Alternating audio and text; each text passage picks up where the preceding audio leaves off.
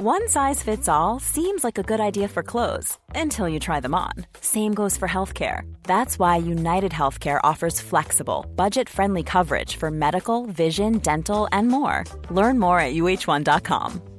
Ever catch yourself eating the same flavorless dinner 3 days in a row? Dreaming of something better? Well, HelloFresh is your guilt-free dream come true, baby. It's me, Keke Palmer. Let's wake up those taste buds with hot, juicy pecan-crusted chicken or garlic butter shrimp scampi. Hello Fresh. Stop dreaming of all the delicious possibilities and dig in at HelloFresh.com. Let's get this dinner party started.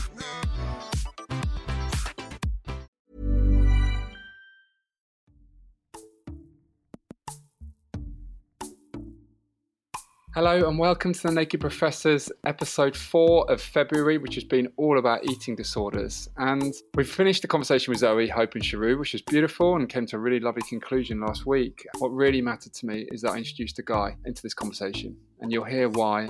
I give a bit of context as I sit in this space with Mathew Carter, who's a good friend of mine. And I've done a bit of an intro as I sat in space with him because I wanted him to hear it. So there's not too much to say to this episode other than I think it's so important that I had this conversation, that we brought alive a story from two men who are talking about, I don't know, our struggles, our eating disorders, our reliance on our appearance, however you want to bracket it. But it's just a true and honest conversation about how that showed up for us as two men.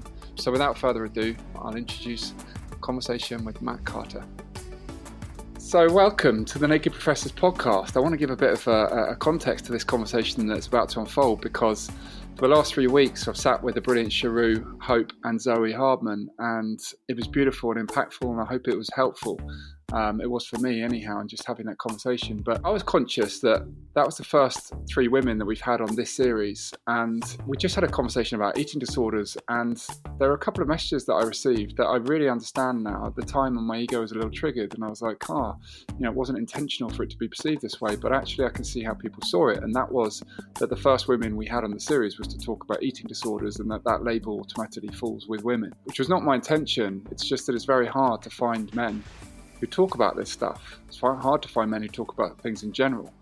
But as I sat and reflected on that space, a very good friend of mine came to light. And funnily enough, a couple of months ago, I sat with this gentleman to record a documentary that he was creating around eating disorders in men and kind of the unhidden stories that are around it. And he just obviously came direct to mind, and I was like, do you know what? I want to sit in this space. It's really important to me that I bring it alive, that I reflect the truth, that actually there are a lot of men who sit in this space. Me being one. I went on a very similar journey actually to this gentleman I'm about to speak with. So I want to bring that to light, and it just a beautiful opportunity presented in that way. It came from my ego being triggered. I'm being accused of not sharing the truth of this, and that wasn't my intention, but it has given me the opportunity now to sit in this space. Anyway, I'm losing my words a bit, so I think what I want to do is welcome Mr. Mathew Carter to the stage first and foremost. Hey, Matt. Hey, Ben. Thank you very much for having me. No, not at all. Thank you. Thank you for sitting in this space with me. As I was kind of alluding to there, it's really important to me that I bring this conversation alive. And as we both know, we've had this conversation before. I really want to hear your story and to unfold and to allow us to dive into what was going on for both you and I, because there's some similarities. But first and foremost, as I always like to do, I'd love to have a heartfelt check-in and how you're actually feeling. There's a lot going on in the world right now. So, Matt, how are you? You asked me that last week, and I told you that I was having a bit of a flat week. I think we got to a point with the restrictions and not being able to go out and interact with our friends, and I felt completely deflated, and I let the emotions kind of just bubble up amongst the day, and I could feel it. And we discussed briefly a podcast that I think we both listened to about the importance of social interactions and how much that moment of going to the shop and saying thank you to the barista or the train conductor or your friend at the park, whoever that might be, those little moments that we have throughout the day, they essentially fill up your happiness tire. And when you don't have those moments of social interaction, the tire starts to deflate. But this week is been completely different. I mean, I'm quite fortunate and very grateful that I'm a type 1 diabetic, but I was able to get the COVID vaccine on Friday. and I was in and out in no time. And then Saturday, Sunday, it really started to feel like spring is finally on the way. So my head has been in a completely different space because I struggle with the feeling of the unknown and not being able to plan anything, just like many other people at the moment. And there is a real sense at the moment that we're moving towards some form of normality. But it's just interesting how different your headspace can be just throughout a few days. But I think, when I was feeling flat, I spoke to my partner about that, and it's the best thing that you can do. And I think the worst thing at the time is to go on talk about social media and the impact that it has on eating disorders, and a very unspoken topic. But I think I had a bit of a social media binge as well, and just felt rotten. But Ben, I'm not going to lie, I'm full of beans this morning. I think it's being back on with you like twice in a week. I was going to say, it fills me full of joy, endless, copious amounts of joy. You're the first person who's ever said that. So. I hope I'm not the last. No, listen, I'm taking full credit for it. I want a letter of appreciation, and this is what I can do to people's days. Everyone, listen. No, I'm grateful, and I felt the same thing actually on Saturday. Being out and about, it was really warm. The sun was out, and it was like, oh, there's real. I don't know if it was the weather, but it kind of almost. I was like, there is optimism, isn't there? We're coming out of this. It's things are changing, and I can see us all being out and about like this in the sunshine, and summer's coming, and I don't know. It just like you bounce so much off people's body language and how people gesticulate and things around you, and I don't know, that people seem to be walking a bit more chest up kind of thing over the weekend, which was really nice. Yeah, I'm with you. Although I've got to say, Monday mornings come and slap me around the face and said, "Oh, you've got a lot to do, so forget about that good mood." Yeah, you've got stuff to do, Ben. You've got stuff to do, Ben. Stop enjoying life. Come on, get on. Yeah, exactly. My God, I'm feeling like this is a long week in store, but it's good though. I like you. I'm feeling that underlying excitement of what's around the corner now, hopefully, and we'll see what Boris has got to say with this. Absolutely. And even after the podcast with you on Friday, it was just there was a little kind of just spring in the step, just because I miss that social connection so much. And I know that for anybody out there who perhaps is missing that at the moment, just the importance of a phone call or a Zoom chat. Doesn't necessarily have to be with you, Ben, by all means, but best yeah, done that way. Best, yeah. Yeah, no, I'm. Although I've never really, I haven't spoken about this on podcasts at all, but I have created a platform called Heartspace, which is all about that. It's allowing people to be seen, heard, and valued. And it is online, of course, but that's where we're restricted to. But it's really geared around that. It's allowing people to experience connection, because never before have we experienced this kind of stuff. And we're human beings who need to connect, who need to be around others. To like I'm exactly the same as you. When we had that conversation, it feels like, I don't know, you've just been felt, you've just connected with someone, and it's a beautiful internal feeling. Nothing's changed in your external world, but something you just feel a little. I'm not speaking for you, but I feel a little bit more alive after I've had those conversations, and it's like, yeah, I'm me, and I'm like, I feel heard and I feel accepted, and it's nice, Mm-hmm. Well, absolutely, and it's being listened to, isn't it? I know we wrapped up the podcast, and I said I listened to that Oprah Winfrey when she was being interviewed recently about her show, and she said it doesn't matter, who I was interviewing, be it Beyonce or George Bush or Barack Obama.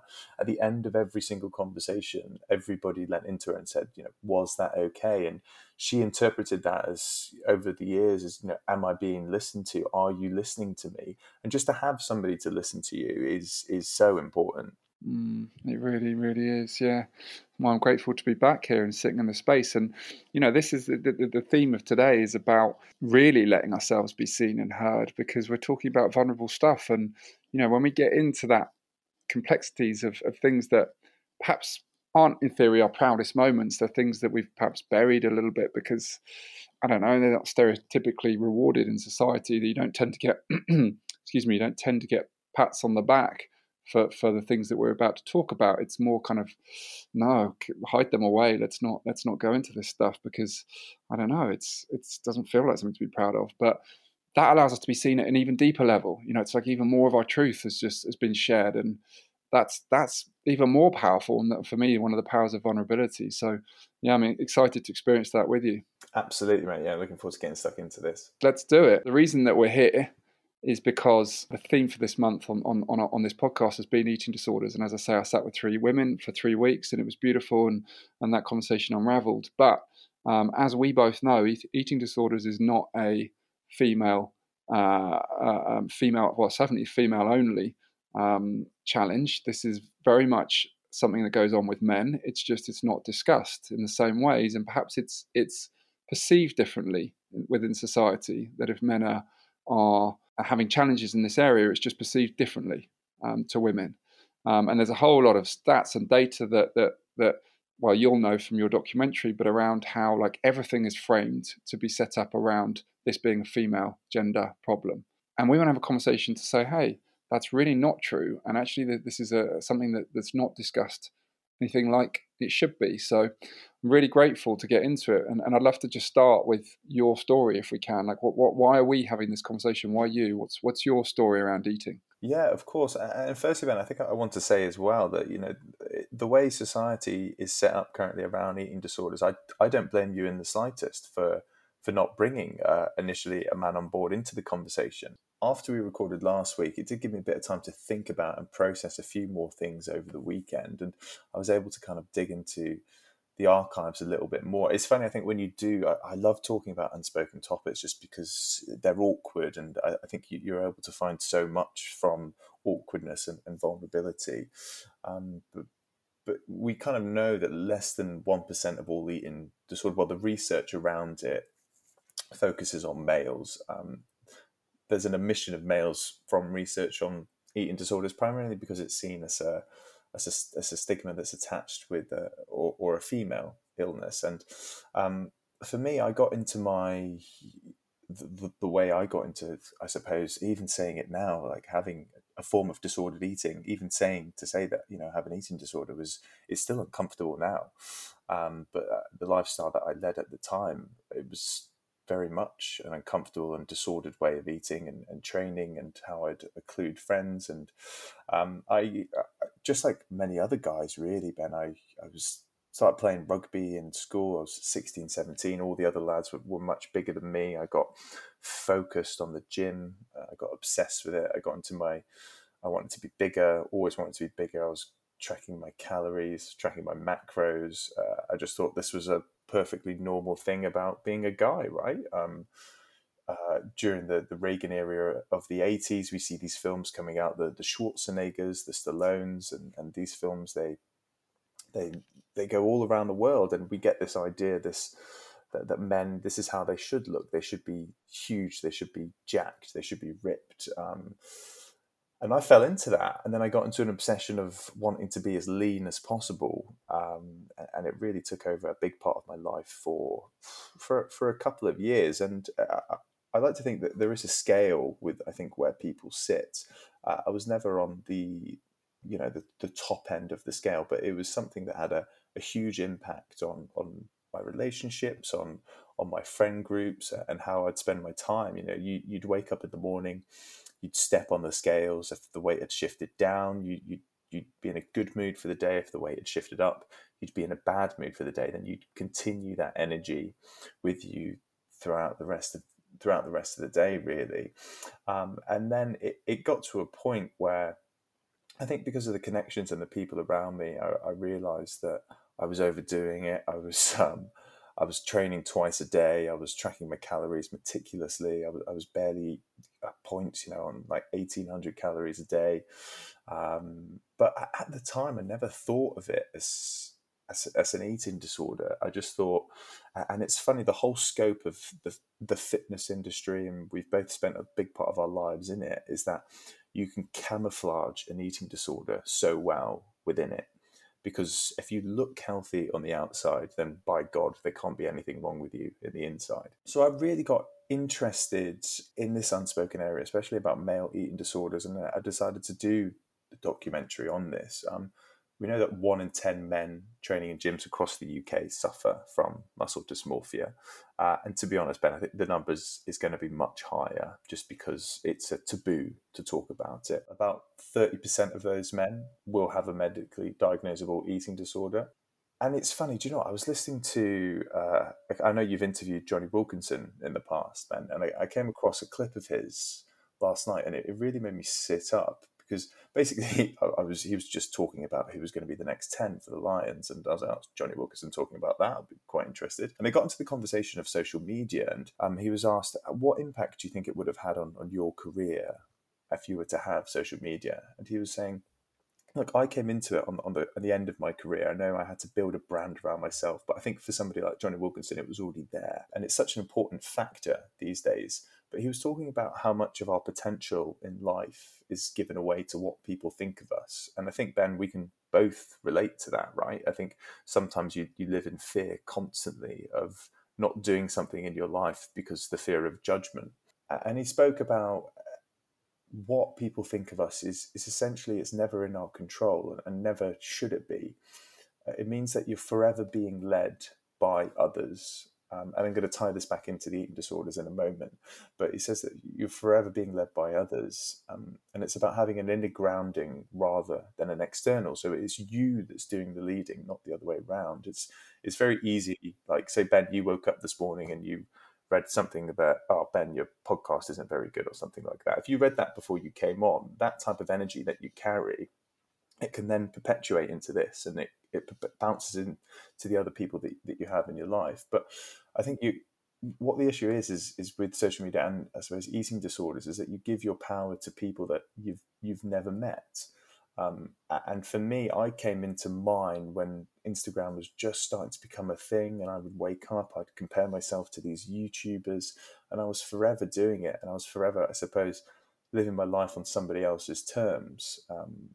And I did that. And I think it's very relevant to how eating disorders can develop, because even before social media, you're constantly worried and fixated on what other people think about you. And I thought that point from Johnny Wilkinson, it was really interesting, because he was very much, if you give your power over to people every single day, it's going to have a point, there's going to be a point where perhaps you will snap, or you will need to seek medical help for it. And I think that ties in nicely to, because that's definitely something that I did, Ben. It was definitely something that I struggled with. I always wanted external satisfaction from somebody else. I wanted the lads to say, "Oh, Matt, you look like you've put on a bit of chunk there. You put on a bit of timber over the summer period. You're looking good." And I always thought it would make me feel better. I always thought I'd be able to, in my early 20s, I suppose, my hedonistic years, that I'd be able to be more attractive to women. That was a key component of it as well. And that's something that we both spoke about on the podcast. But then you do get leaner. You see the numbers dropping and dropping and dropping. And then it gets to a point where the numbers on the scales, they can't drop any further. And it's like, well, what happens then? So yeah, that was kind of my initial story with it. And then that was the drive for me to go out and begin the documentary. And we got to speak to some fantastic people and learn some incredible things, which I'm delighted to share with you on this. And you're so right in everything you said. And actually, one of the reasons that I wanted to have this conversation this month, because obviously January, there's everyone setting new goals, but also with lockdown at the moment, people are spending more time on social media. There's more comparison. There's stories that I'm hearing of, teenage girls and boys, let's be honest now, we're having this conversation, but sitting there on their social medias more than ever, comparing their lives more than ever, and physically having to try and change their appearance for external validation more than ever, which, it's I can totally, especially having listening to what you just said, completely understand, completely relate to.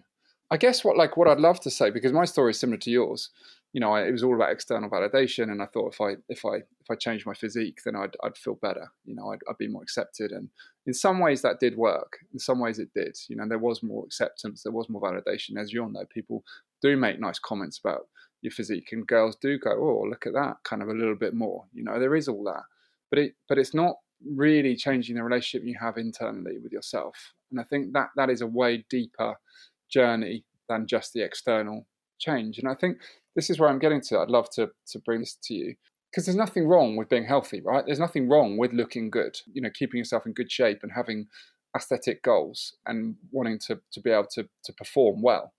Right? Where are we getting to in terms of, I don't know if I had an eating disorder or if I just was driven to be the best of who I can be. Do you have any kind of perspective on where you kind of, having brought the documentary live, what's an eating disorder and what isn't? Do you know what I'm saying? Yeah, of course. No, absolutely. And I think it's a really interesting point because here's the thing. So with being diagnosed with an eating disorder, there's pros and cons to both. Okay, so for a lot of people, Ben, for some it can be a massive relief because you know what it is. You can get treatment and then hopefully make a full recovery. But then on the other side of it, it can be a massive burden. So it can be seen to oversimplify much of what human or our human behavior is. But I think most importantly, it can also be they can provide labels which are often over stigmatizing. So that's for me. I never went out to seek medical or professional help because of fear of those labelings. But for some people who do receive a diagnosis with an eating disorder, it can be life changing because you can put a foot forward and you can make a road to a full recovery.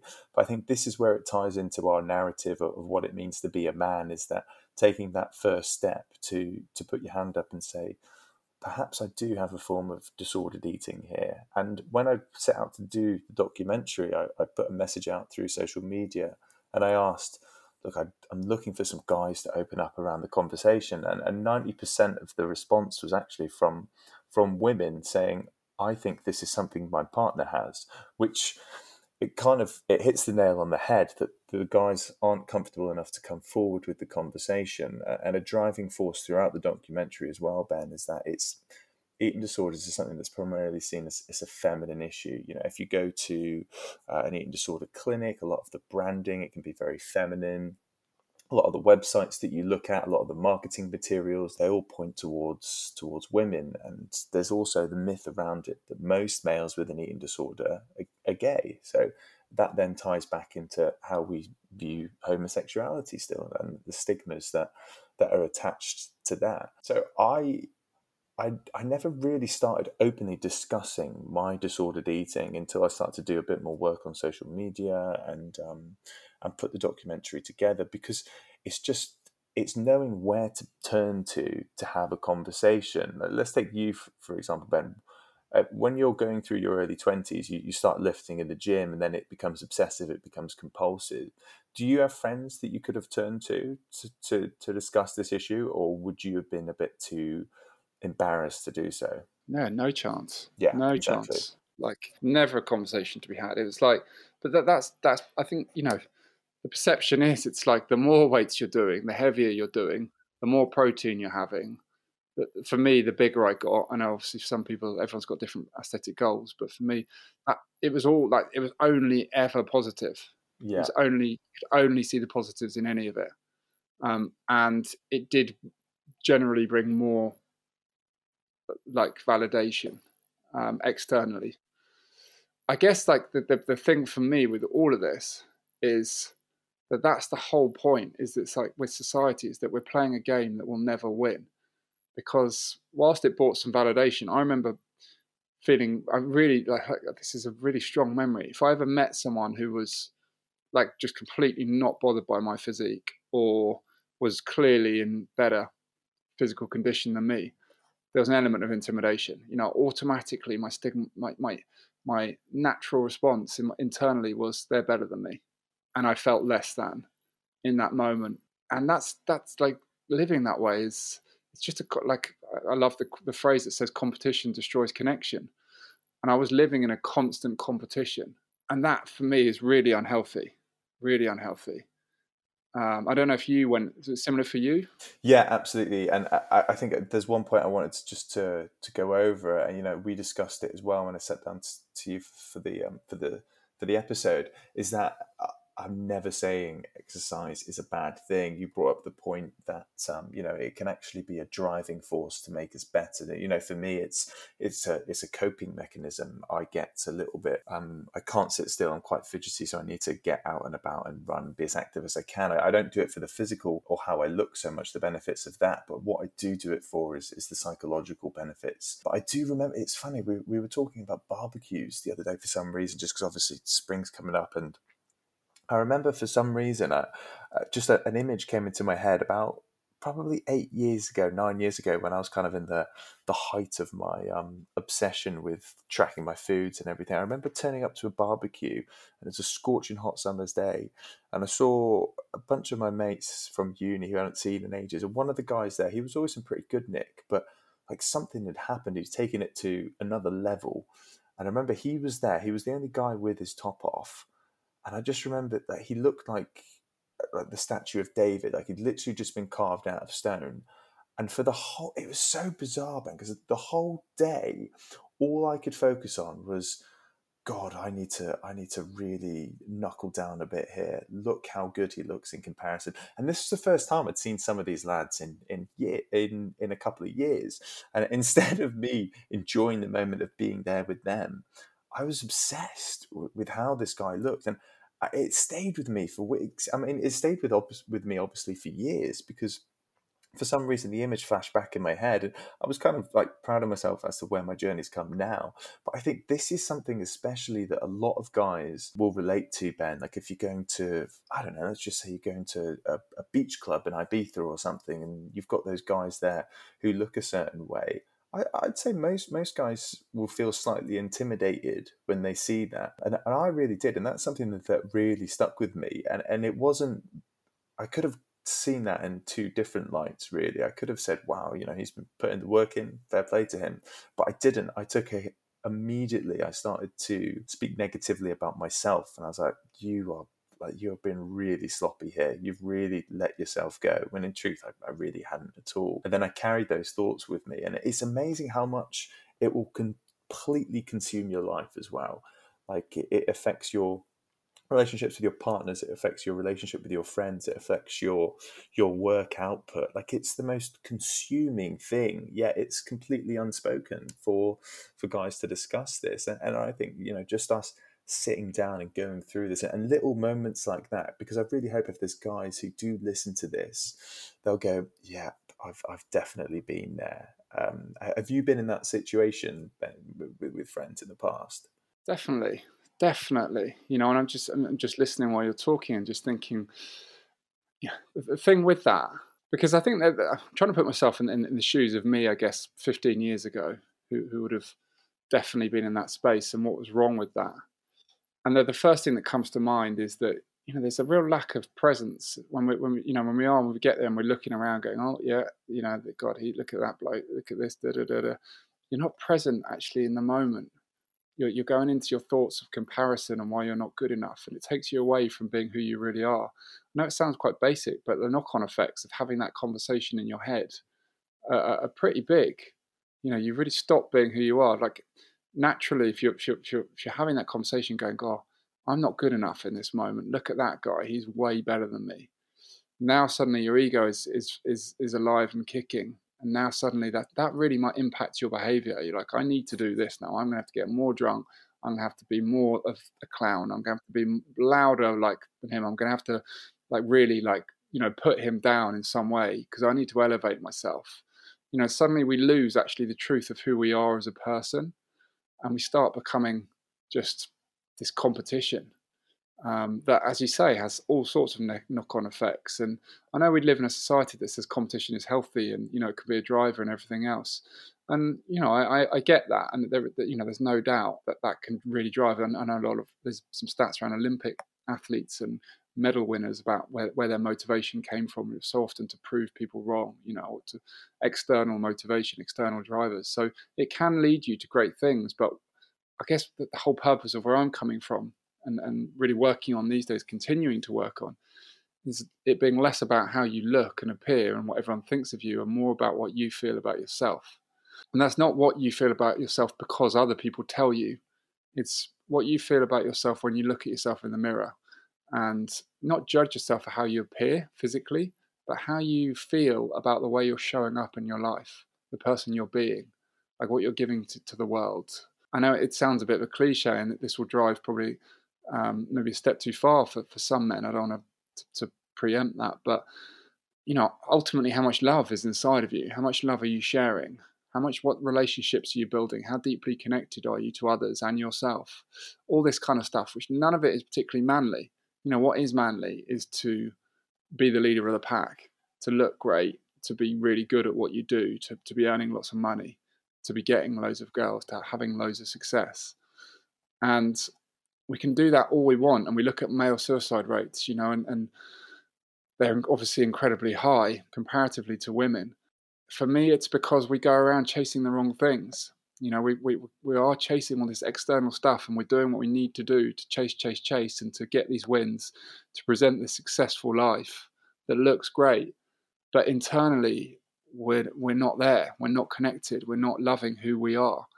And with that, we do try and drive our behavior in other ways. We do try and, get one over someone else. We do try and do something a bit shady to make that extra money so people do think we're more successful. We do get our fixes in gambling or from parties. We start losing ourselves a little bit. And then from there, the relationship we have in the mirror, we're not being the person that we know at truth we actually are underneath it all. And with that, it's a pretty horrible place to live. If you don't like fundamentally the person you are, it's challenging to live, or to live with yourself. It sounds pretty grotesque, but that's where I get to. No, I mean it's completely plausible. A big takeaway from that was, will this particular aesthetic give me worth? And I thought, after coming away from that barbecue all those years ago, I thought, okay, when I get to this shape, when I get to this size, I will get much more approval from others because it's their validation that's important. And you did touch on, when we were doing the research for the episode, worst case scenarios that we do know that suicide rates in men is higher.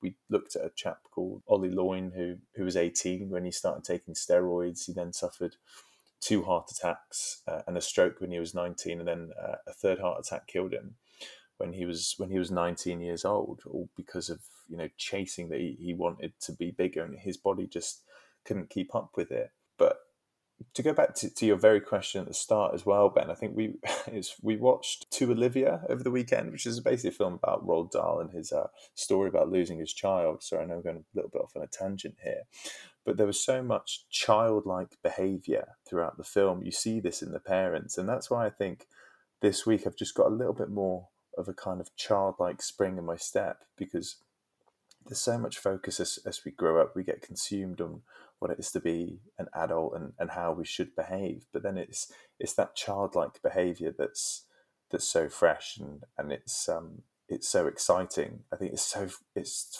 so easy to get wound up as being an adult, and the burden of it.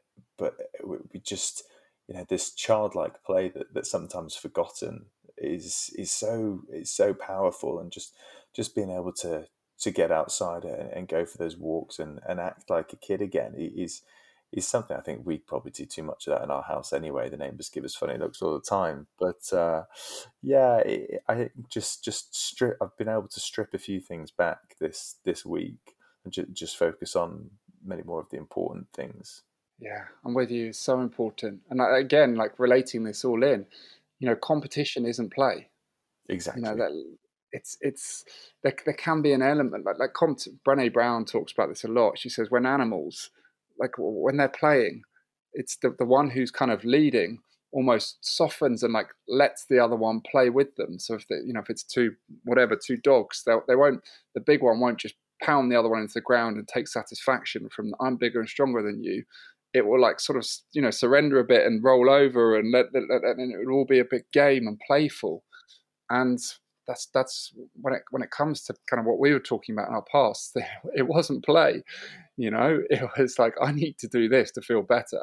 Yeah. It comes from fear, not love. And you're so right. It's I hold my hands up here as a guy. It's something I'm constantly working on, is releasing that play, releasing that inner child, releasing that, like, let myself be silly.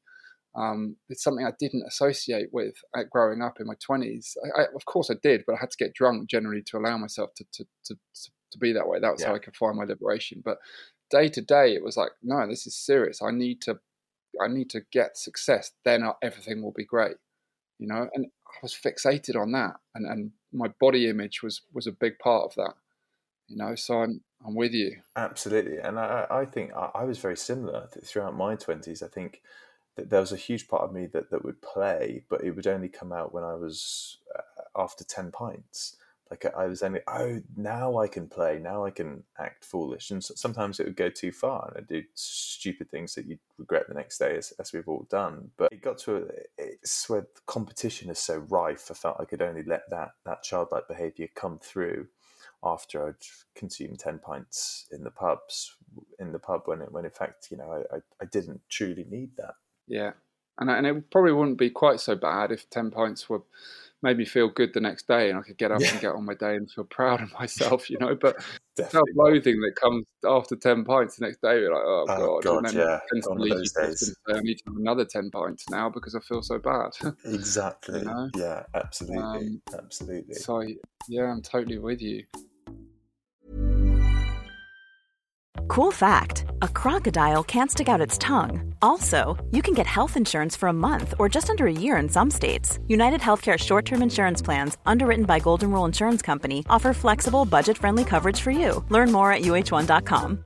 Ready to pop the question? The jewelers at BlueNile.com have got sparkle down to a science with beautiful lab-grown diamonds worthy of your most brilliant moments. Their lab-grown diamonds are independently graded and guaranteed identical to natural diamonds, and they're ready to ship to your door. Go to BlueNile.com and use promo code LISTEN to get $50 off your purchase of $500 or more. That's code LISTEN at BlueNile.com for $50 off. BlueNile.com, code LISTEN. Mom deserves the best, and there's no better place to shop for Mother's Day than Whole Foods Market. They're your destination for unbeatable savings, from premium gifts to show-stopping flowers and irresistible desserts. Start by saving 33% with Prime on all body care and candles. Then get a 15-stem bunch of tulips for just $9.99 each with Prime. Round out Mom's menu with festive rosé, irresistible berry chantilly cake, and more special treats. Come celebrate Mother's Day at Whole Foods Market.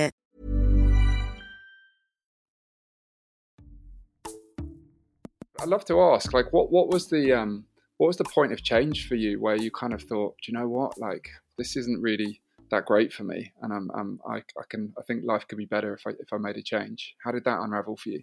Yeah, I mean, I got so obsessed with it to a point, Ben, that I did one like bodybuilding show, and I remember putting in all the work for it. And it's a similar kind of, I think a lot of people do that in the fitness industry. I thought the only way when I was in it was to get validation was to get as lean as possible, so that I'd get kind of validation from other people in the fitness industry, other people with more Instagram followers than me. So I thought, do you know what would be a good idea to do this? What I'll do is I'll go on, I'll put some tiny pants on, I'll spray myself orange, and I'll stand on stage looking like a tangerine. And I went through this for like 12 weeks, and I was living with my brother at the time, and I remember distinctively, like the last week, my calories were next to nothing, and he came in and he ordered a huge pizza, and me and my brother were really tight, and I just snapped at him. I was like, you're just the worst type of human for ordering this food when you know I can't eat that. And it was pretty soon after that I thought, oh, something's not right here. That's not normal to snap at somebody who I care so much about.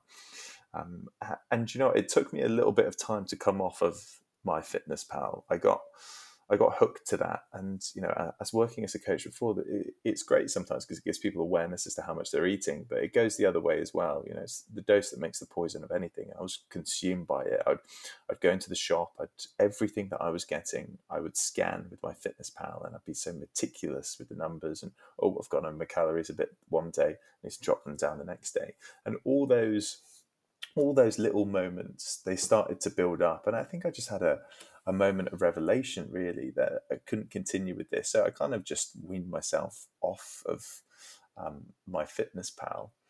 But it's something in our culture and as guys, it is something that really is truly ingrained in us. We can see the action figures today, that each generation of action figure that comes out is more large, it's more full, it's much more muscular.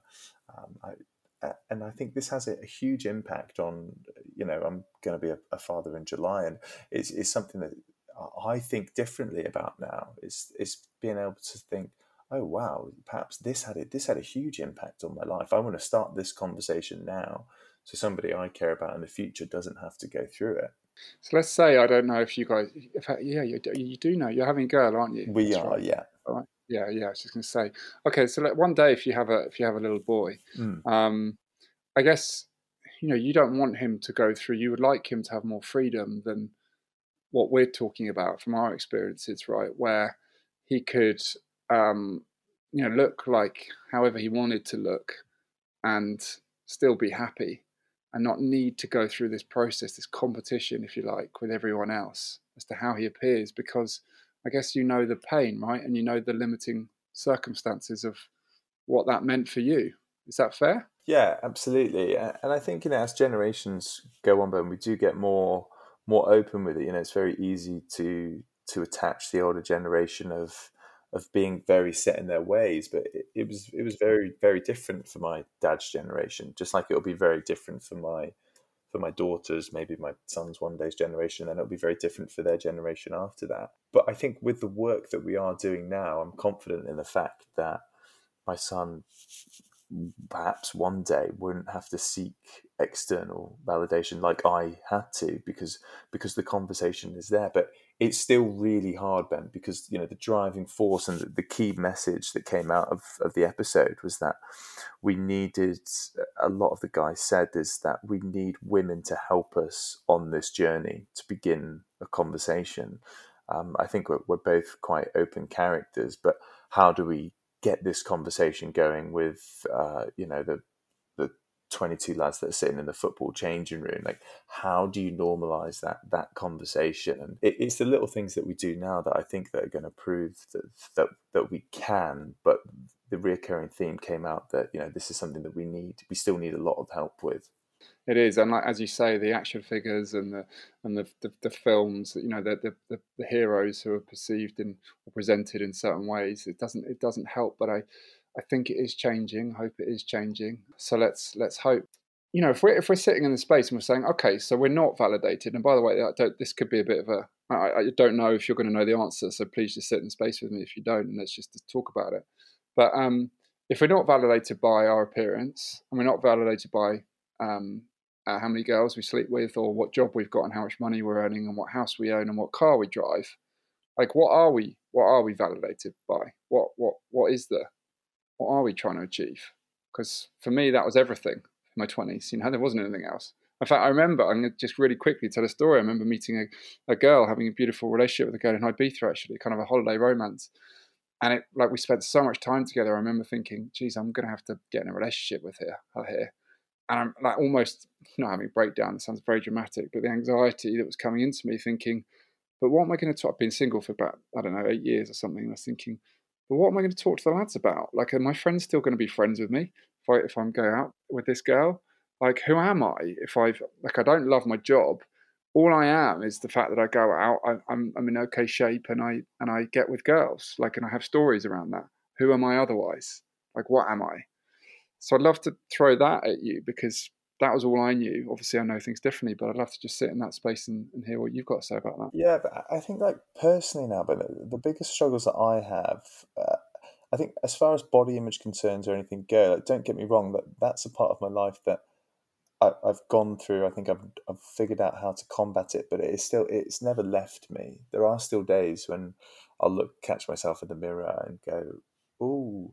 But I can get past that now. Now, if that would have happened, if we were going through COVID, say 8 years ago, with the gyms and everything closed now, and as silly as it may sound, my heart goes out to people who are really struggling with this at the moment. Because for me, if I wasn't able to step foot in a gym 8 years ago, I would have completely lost the plot.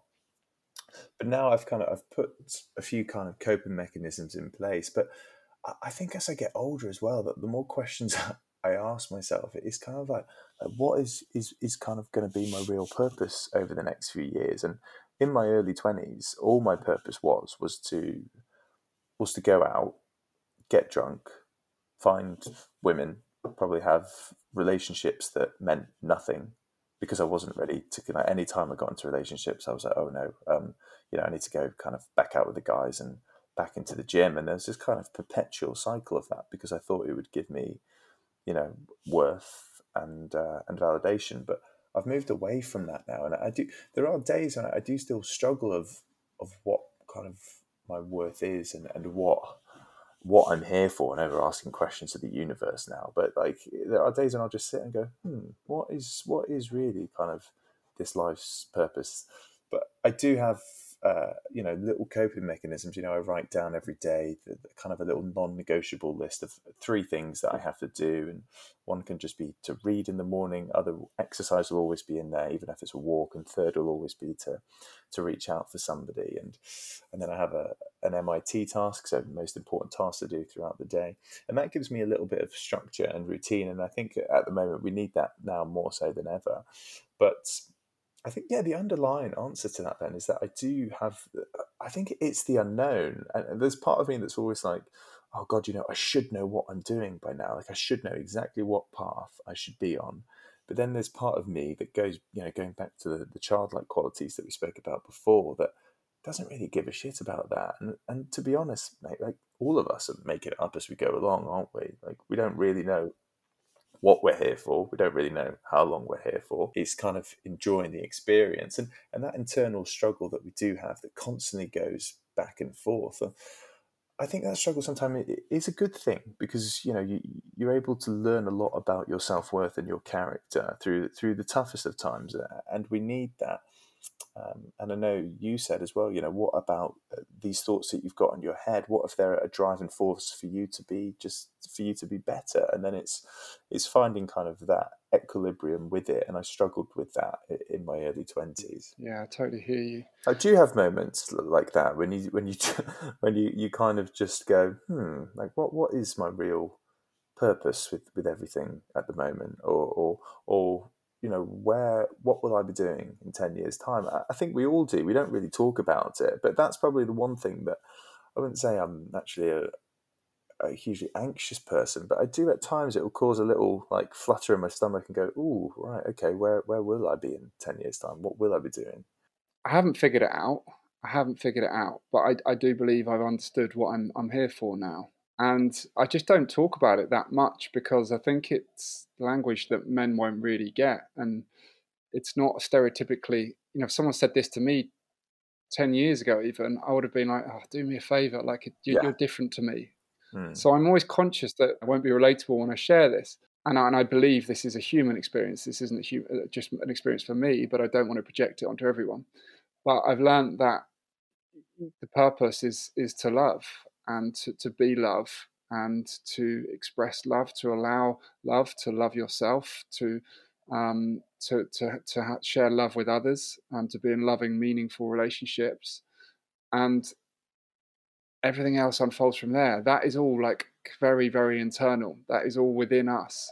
I know that obviously that there's, sharing love with someone else requires someone else, but we can start with love ourselves. It's something that we can experience, and we can top it up, expressing it, sharing it with someone. But for me, it's about finding and unwrapping and uncovering and allowing love to flow. And I'm saying this as a guy now who's done a lot of work and unwrapped that. But as I say, 10 years ago, I was like, I couldn't tell. My mum was very special. Couldn't even tell my mum I loved her. And love was just so foreign to me. I just thought, it's just hippies, peace and love. Like it's not for me. And it's kind of almost this sense of shame that now I'm like, oh my God, like I was so against this stuff. Like, just leave me alone. I just want to play rugby and go and get drunk. Like, that's my fun. And it's like, okay, my purpose now is to allow me to experience and let as much love be my driver. That, and when I ask you about what are we, if we're not girls and we're not our job and everything else, like for me, if I'm stripping that back, like, well, yeah, I'm just love. That's what's inside of me. And I really believe, like, our levels of, if you put this down to mental health, I really believe that, like, how we feel generally comes down to how much love we're allowing ourselves to experience. It's a huge part of it. And that's love for ourselves and love for others.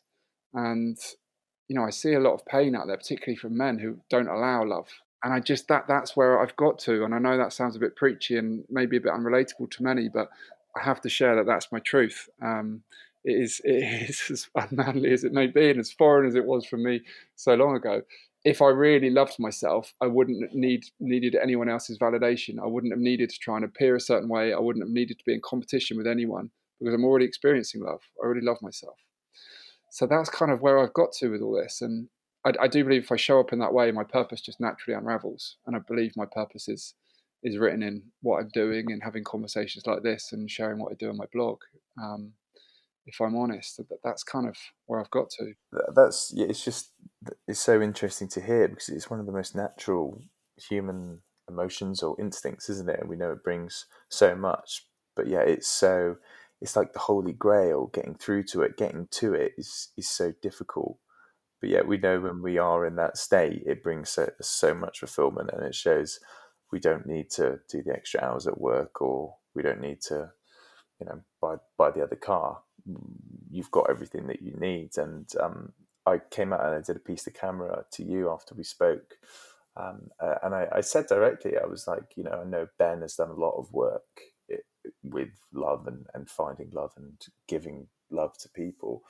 And for a lot of guys, they would struggle with that. And I was completely honest. And I think I would struggle with that. But I think maybe it's an age in it, and it's a maturity thing as well. But I think, one of the key takeaways that I just want to give to any guys listening to this, but most likely partners of guys that they think might be going through it, is that we had a guy on who is an exercise psychologist whilst doing the Unspoken episode.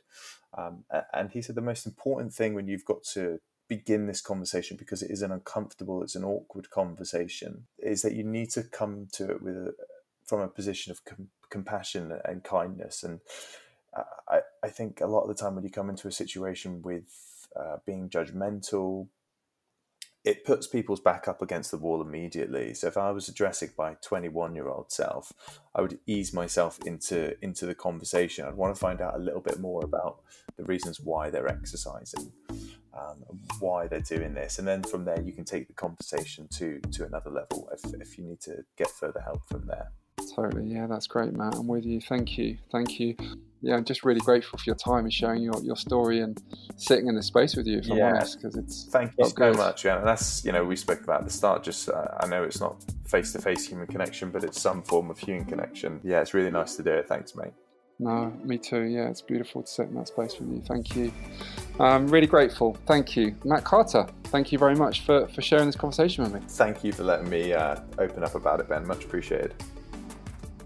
So there we go. Thank you so much for listening, because this one, I think we got a little bit deeper into the stories, the emotions, the thoughts, the templates of why we went on the journeys that we did. And I hope that helps, and I hope it resonates. So thank you so much for listening. And Matt, thank you so much for sitting in the space and sharing with me. I'm really, really grateful for you doing that. There aren't many men who I can have that conversation with. So really grateful. Thank you. If you think this might resonate with anyone you know, or a partner, or anyone you think it's applicable to, we'd love to ask for any help and support that you're willing to provide by sharing it with them, and to try and make a difference. So please rate, review and subscribe, and follow us on the Naked Professors podcast on Instagram, where we'll be sharing some clips.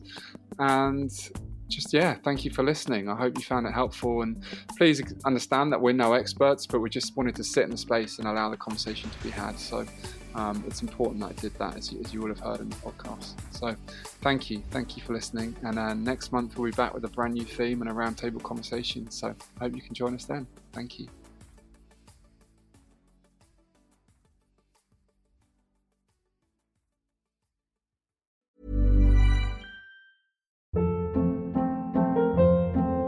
Hold up. What was that? Boring. No flavor. That was as bad as those leftovers you ate all week. Keke Palmer here, and it's time to say hello to something fresh and guilt-free. Hello Fresh. Jazz up dinner with pecan-crusted chicken or garlic butter shrimp scampi. Now that's music to my mouth. Hello Fresh. Let's get this dinner party started. Discover all the delicious possibilities at HelloFresh.com. Mom deserves the best, and there's no better place to shop for Mother's Day than Whole Foods Market. They're your destination for unbeatable savings, from premium gifts to show-stopping flowers and irresistible desserts. Start by saving 33% with Prime on all body care and candles. Then get a 15-stem bunch of tulips for just $9.99 each with Prime. Round out Mom's menu with festive rosé, irresistible berry chantilly cake, and more special treats. Come celebrate Mother's Day at Whole Foods Market. Even when we're on a budget, we still deserve nice things. Quince is a place to scoop up stunning high-end goods for 50 to 80% less than similar brands. They have buttery soft cashmere sweaters starting at $50, luxurious Italian leather bags, and so much more. Plus, Quince only works with factories that use safe, ethical, and responsible manufacturing. Get the high-end goods you'll love without the high price tag with Quince. Go to quince.com/style for free shipping and 365-day returns.